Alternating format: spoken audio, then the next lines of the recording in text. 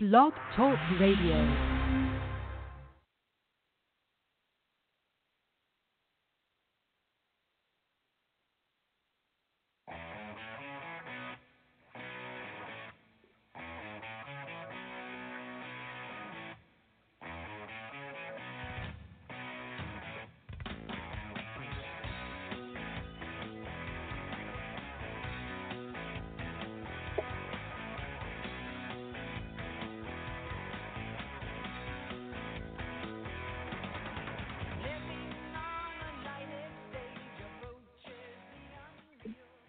Good evening, everybody, and welcome to Blog Talk Radio. This is Spencer Osborne. Before getting forward with the show, just a couple of disclosures. I am not a financial advisor. I cannot give individual financial advice. The topics discussed on this show do involve equities. It's not an offer to buy or sell an equity. With reference to MannKind, I hold no position in the stock, nor have I ever. And my financial interests are basically what you would call clean. The only compensation I receive for my writing is from Seeking Alpha. So with that being said, welcome to the show. Quite a few things to cover in a small amount of time. The show's going to be about a half hour long. For people that are familiar with my writing, I can be brutally realistic when I write, and it might come off as me being negative the company per se. I'm not negative MannKind. I'm not negative Afrezza. I just look at what the investing story is and try to relay that and do so in a realistic way. So with that being said, is MannKind a buy, a sell, or a hold? Well, it depends. It's a little bit in there for everybody.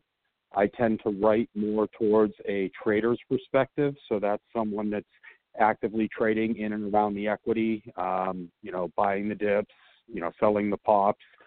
Maybe that trader shorts the pops and buys the dips, but that's kind of the perspective that I look at it from.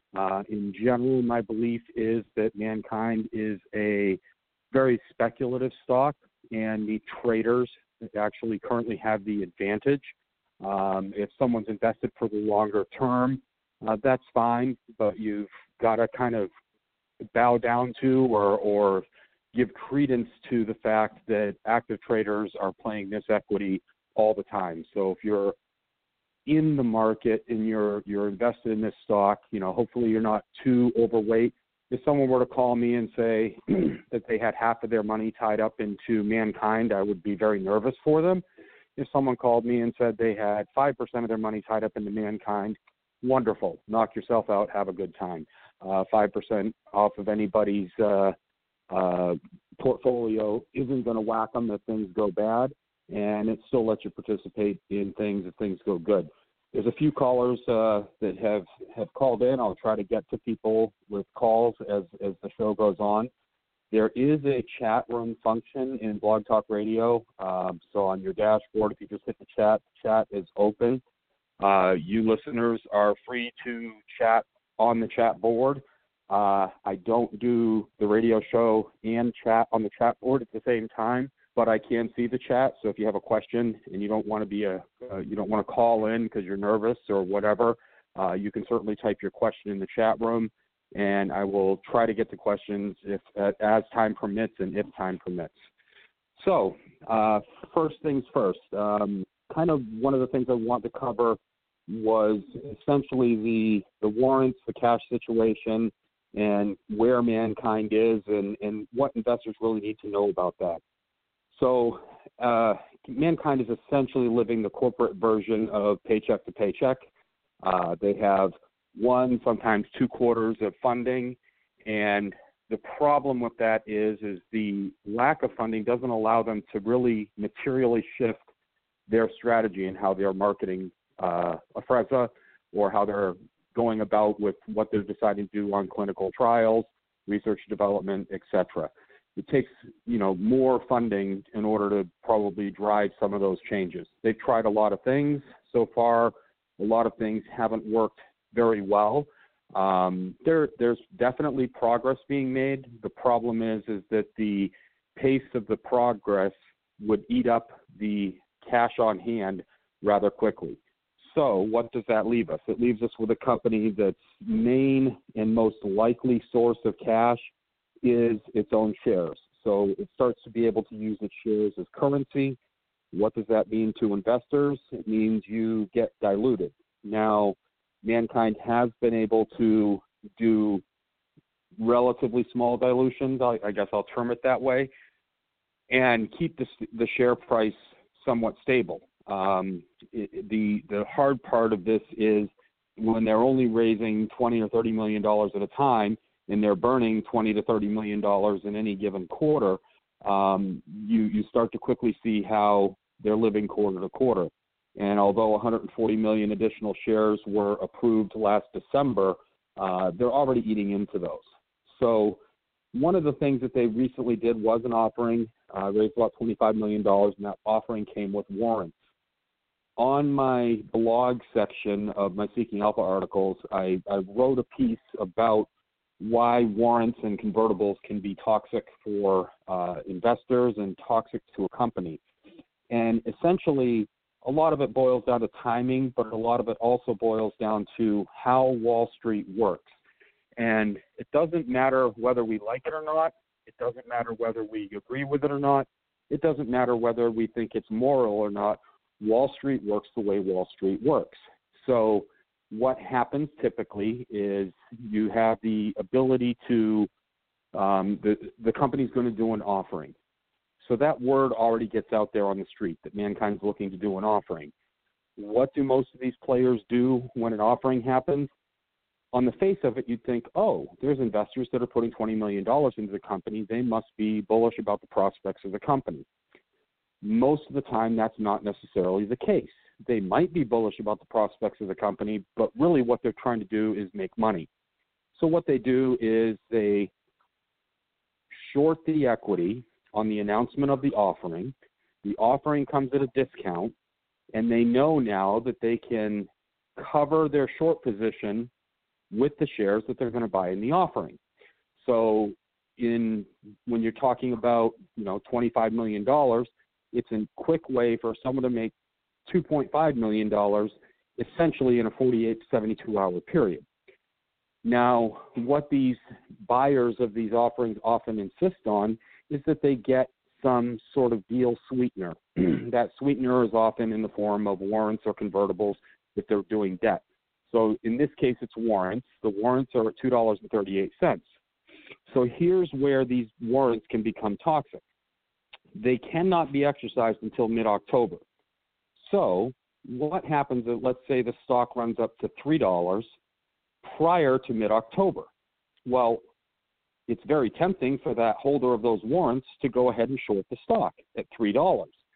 Collect a bunch of money, so we're talking about 14 million shares, so they could short at $3, collect $42 million, and know that they can cover at $2.38 because that's what they have the right to buy anytime between October 15th, thereabouts, and April 15th of next year. So now what happens? Well, the company wants the money. They want to be able to sell these warrant shares.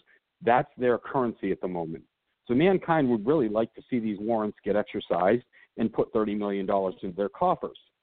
But what happens if that short puts enough supply into the market that the share price goes below $2.38? Then that company that holds the warrants doesn't exercise the warrants. They cover on the open market instead, and they still hold the warrants, so they can play the game all over again. Now add some more complexity into the situation. We know MannKind wants to raise money, so there's very likely at some point another offering that's going to happen down the road. How do we know MannKind needs to raise money? Because of the covenant that Deerfield holds on MannKind that says MannKind has to finish every quarter with $25 million in cash. So what's the compelling thing that can happen in the near term that will allow MannKind to raise some money? Well, that compelling thing seems to be the ADA conference happening toward the end of this month, and there's a stat study that's going to get presented there. There's a hypoglycemia poster that's going to be presented there. So the company has the ability to kind of put out some PRs that will help entice the stock price and make the stock price start to rise. So now potentially what you have is, let's say that price runs to $3.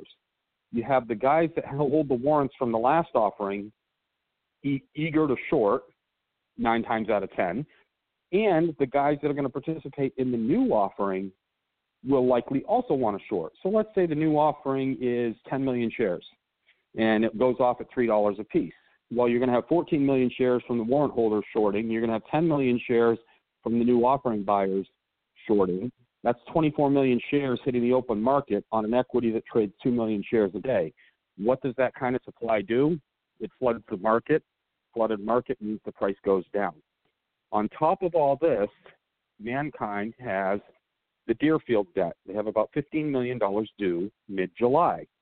This is principal. So Deerfield's debt would go from $45 million down to $30 million.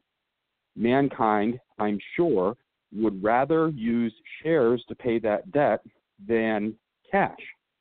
Because if they use cash, they put themselves in danger of running below the covenant again.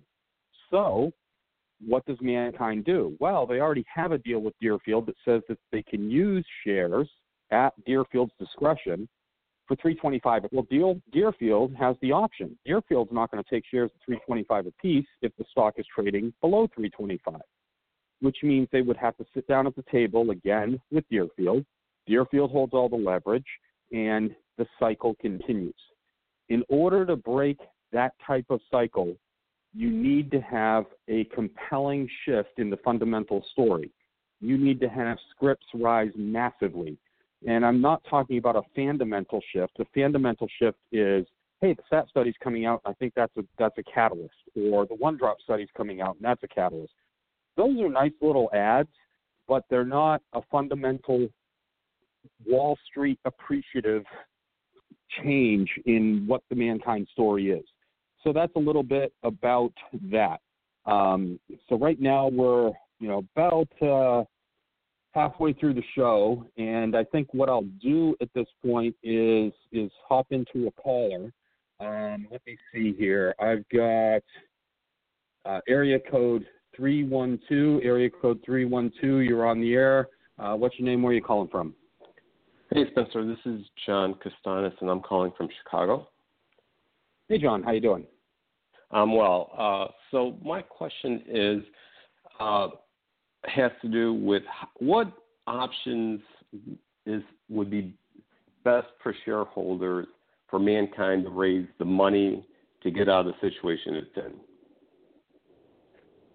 Well, it's a harsh truth, but the most realistic, the best situation is that MannKind finds a partner that delivers at least 1 year's worth of cash. 1 year's worth of cash is $100 million.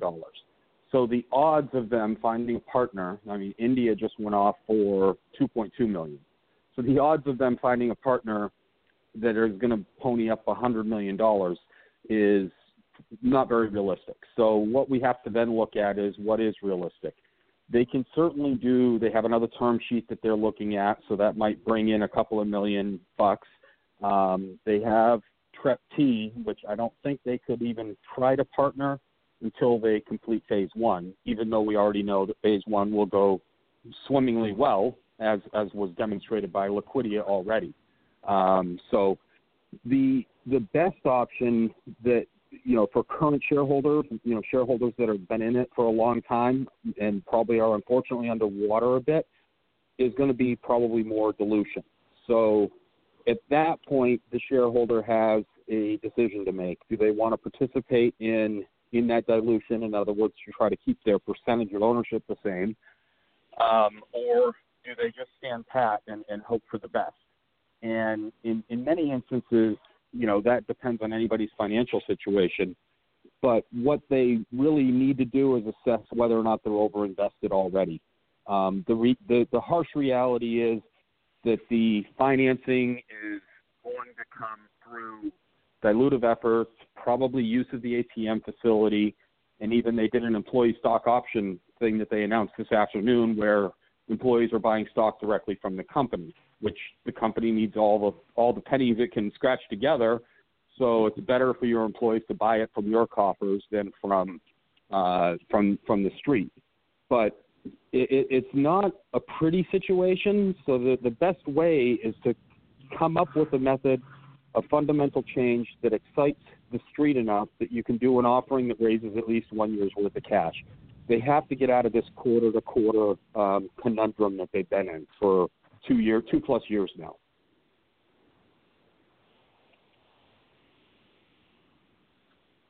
Any other questions? The other question has to do is, would you consider, if MannKind was struggling to raise that cash, do you think that a spinoff of Afrezza would be the next best option? Well, I presented it as a very, a very compelling option in my opinion, and I wrote an article about it. And is the new MannKind possible? And in essence, what that article is about is actually what they did with the Brazil deal and what they did with the India deal. Both of those deals are essentially selling off Afrezza in that region, giving that partner all the autonomy, and MannKind's going to get some sort of royalty out of it. We don't know what it is because they haven't told us, but I would imagine it's single digits, 10% max is my opinion on that. So in essence, what they've done is sold off Afrezza in India for the manufacturing contract and a royalty on sales. Cipla has all the responsibility of marketing, all the responsibility of getting through trials, everything else. That's their bailiwick. Now, I'm sure the contract has some performance criteria in it, but of what type of effort Cipla has to put forward.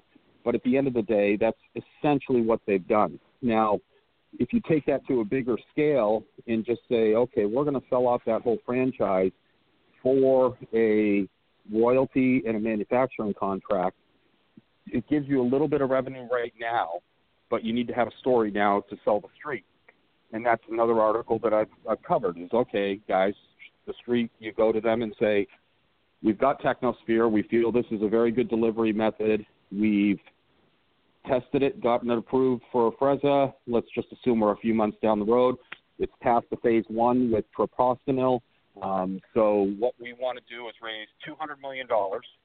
And with that $200 million, we want to take $100 million of it, and we're going to test 10 Technosphere compounds, take them to phase 1. The other $100 million is going to finance operations while Afrezza gets rolling with this new partner that just bought the rest of the global rights or something along those lines.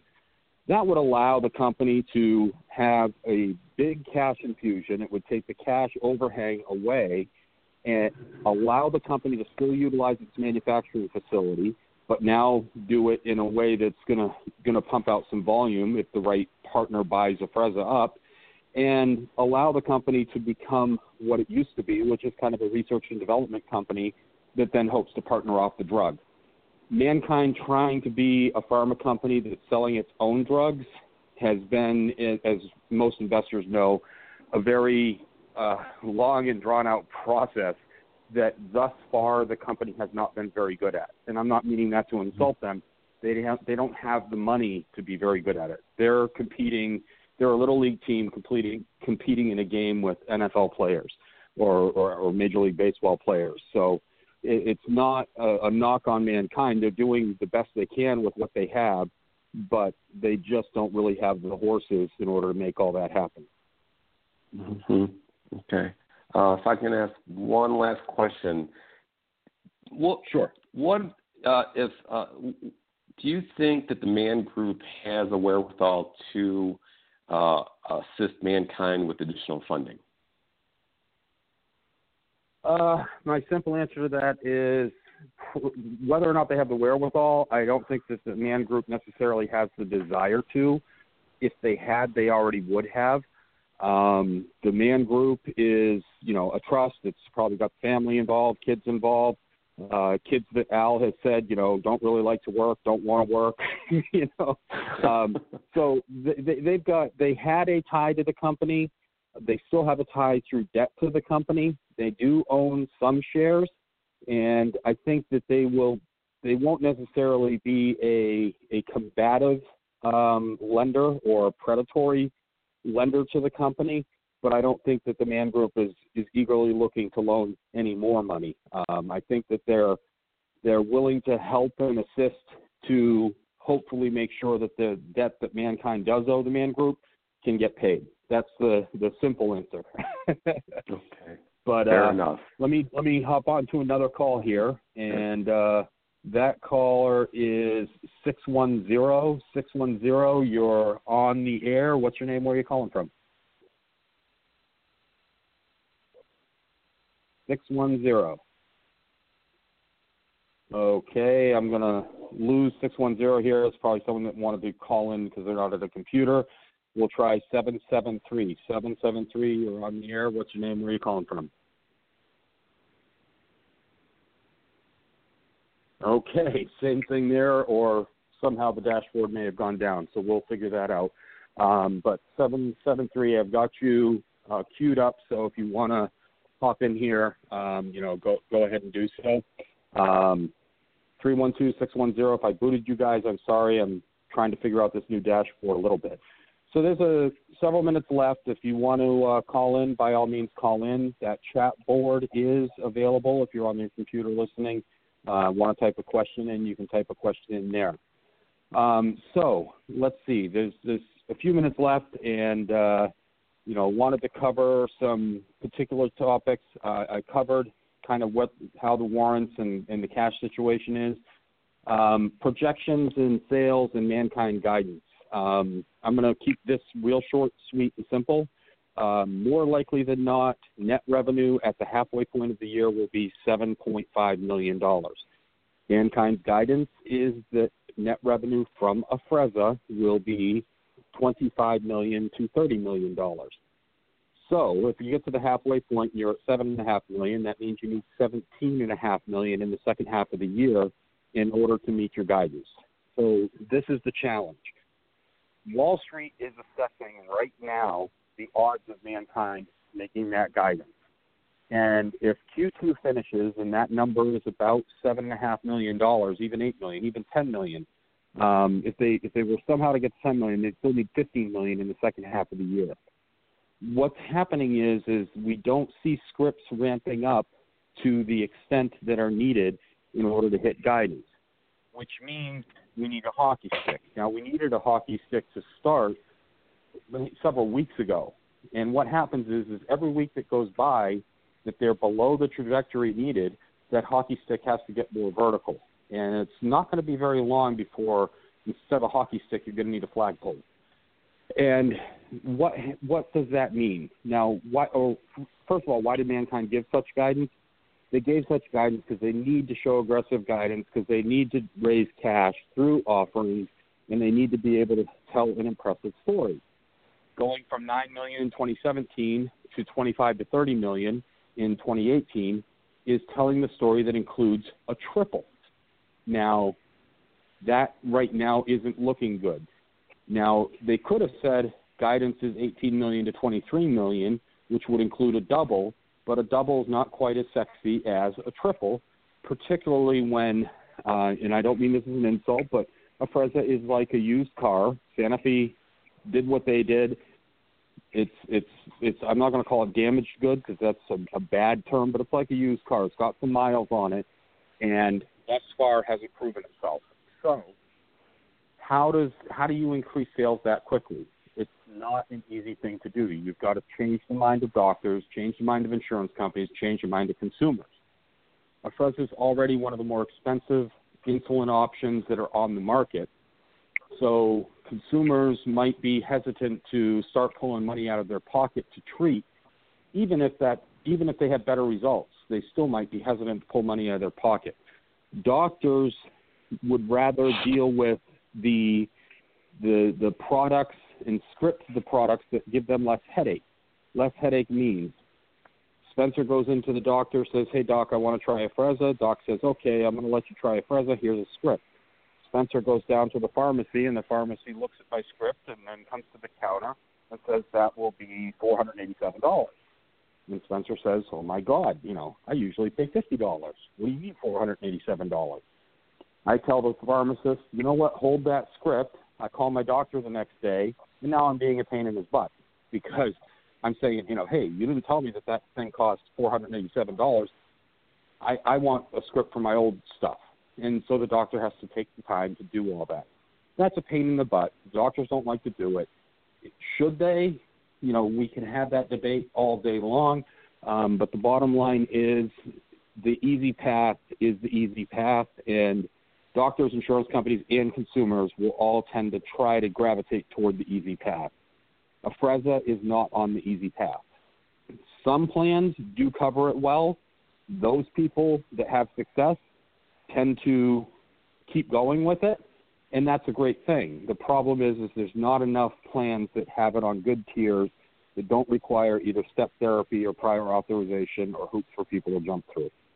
So with regard to guidance, I think that the time that MannKind is going to have to address guidance is in the Q2 conference call, which will happen in August. So you start to put all these things together, and you begin to see kind of why they kind of get themselves into the conundrum they're in, or maybe they don't get themselves in it, but they're just in a conundrum that's difficult to get out of. It's a cycle that's hard to break. And what's going to happen if MannKind has to say that they're lowering their guidance? Well, there's two ways they can go about it. They can either lower the guidance and keep the cash spend where it is, or they can spend some additional cash to try to get advertising out there, to try to get the sales, to hopefully get to guidance. But the hard part of that is they already gave a cash burn guidance number of between 90 and 100 million. So is getting to 25 million in sales instead of 20 million worth going from guidance of cash burn of 90 to 100 to 110 to 115? The numbers don't work in the short term. Someone would have to really prove to me that they're going to work in the long term. But that's the long and the short of guidance. So with a couple of minutes left here in the show, I want to just clarify, a few tidbits of misconceptions out there. I write because I like to. I cover equities that I'm invested in sometimes. I cover equities that I'm not invested in. All of my financial stake is in Seeking Alpha, which is very modest. If I'm going to put it out there, it's very modest. So it's essentially it's something I enjoy doing, and therefore I do it. I try to be realistic. I try to help the regular investor understand Wall Street a little bit better. The regular investor is at a massive, massive disadvantage when it comes to the markets. The technology, in terms of cash, in terms of understanding the markets. And the last thing that I'll leave here with like the minute and a half left is the PAH treatment. So TREP-T is in phase 1. If you're invested in MannKind or considering an investment in MannKind, do yourself a favor. Go on to the Alpha, pull the transcripts for United Therapeutics. They are the 800-pound gorilla in the PAH market. Understand that they have several products for PAH. I think there's a misconception that they just have Tyvaso. That's not the case at all. They have several products. Go to their website, look at that market. You have United Therapeutics. You have Liquidia, which is a very similar dreamboat-sized inhaling device, dry powder. They're already recruiting for phase 3.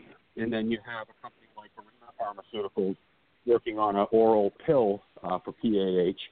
So it's a competitive landscape, but read the last 4 quarterly calls for the transcripts for them for United Therapeutics. It gives you a sense of the market, how the market works, what products are out there. Go to that website, look at the treatments, and try to understand. One thing MannKind did that gives it a little advantage over Liquidia is it's going into higher dosing ranges. But Liquidia is already through phase 1 and into phase 3. So for MannKind to catch up to Liquidia is going to be a tough sell, but at least it helps prove the concept. With that, there's about 5 seconds left. Thank you guys for tuning in. And if you have any questions, shoot me an email, x1spencer@gmail.com.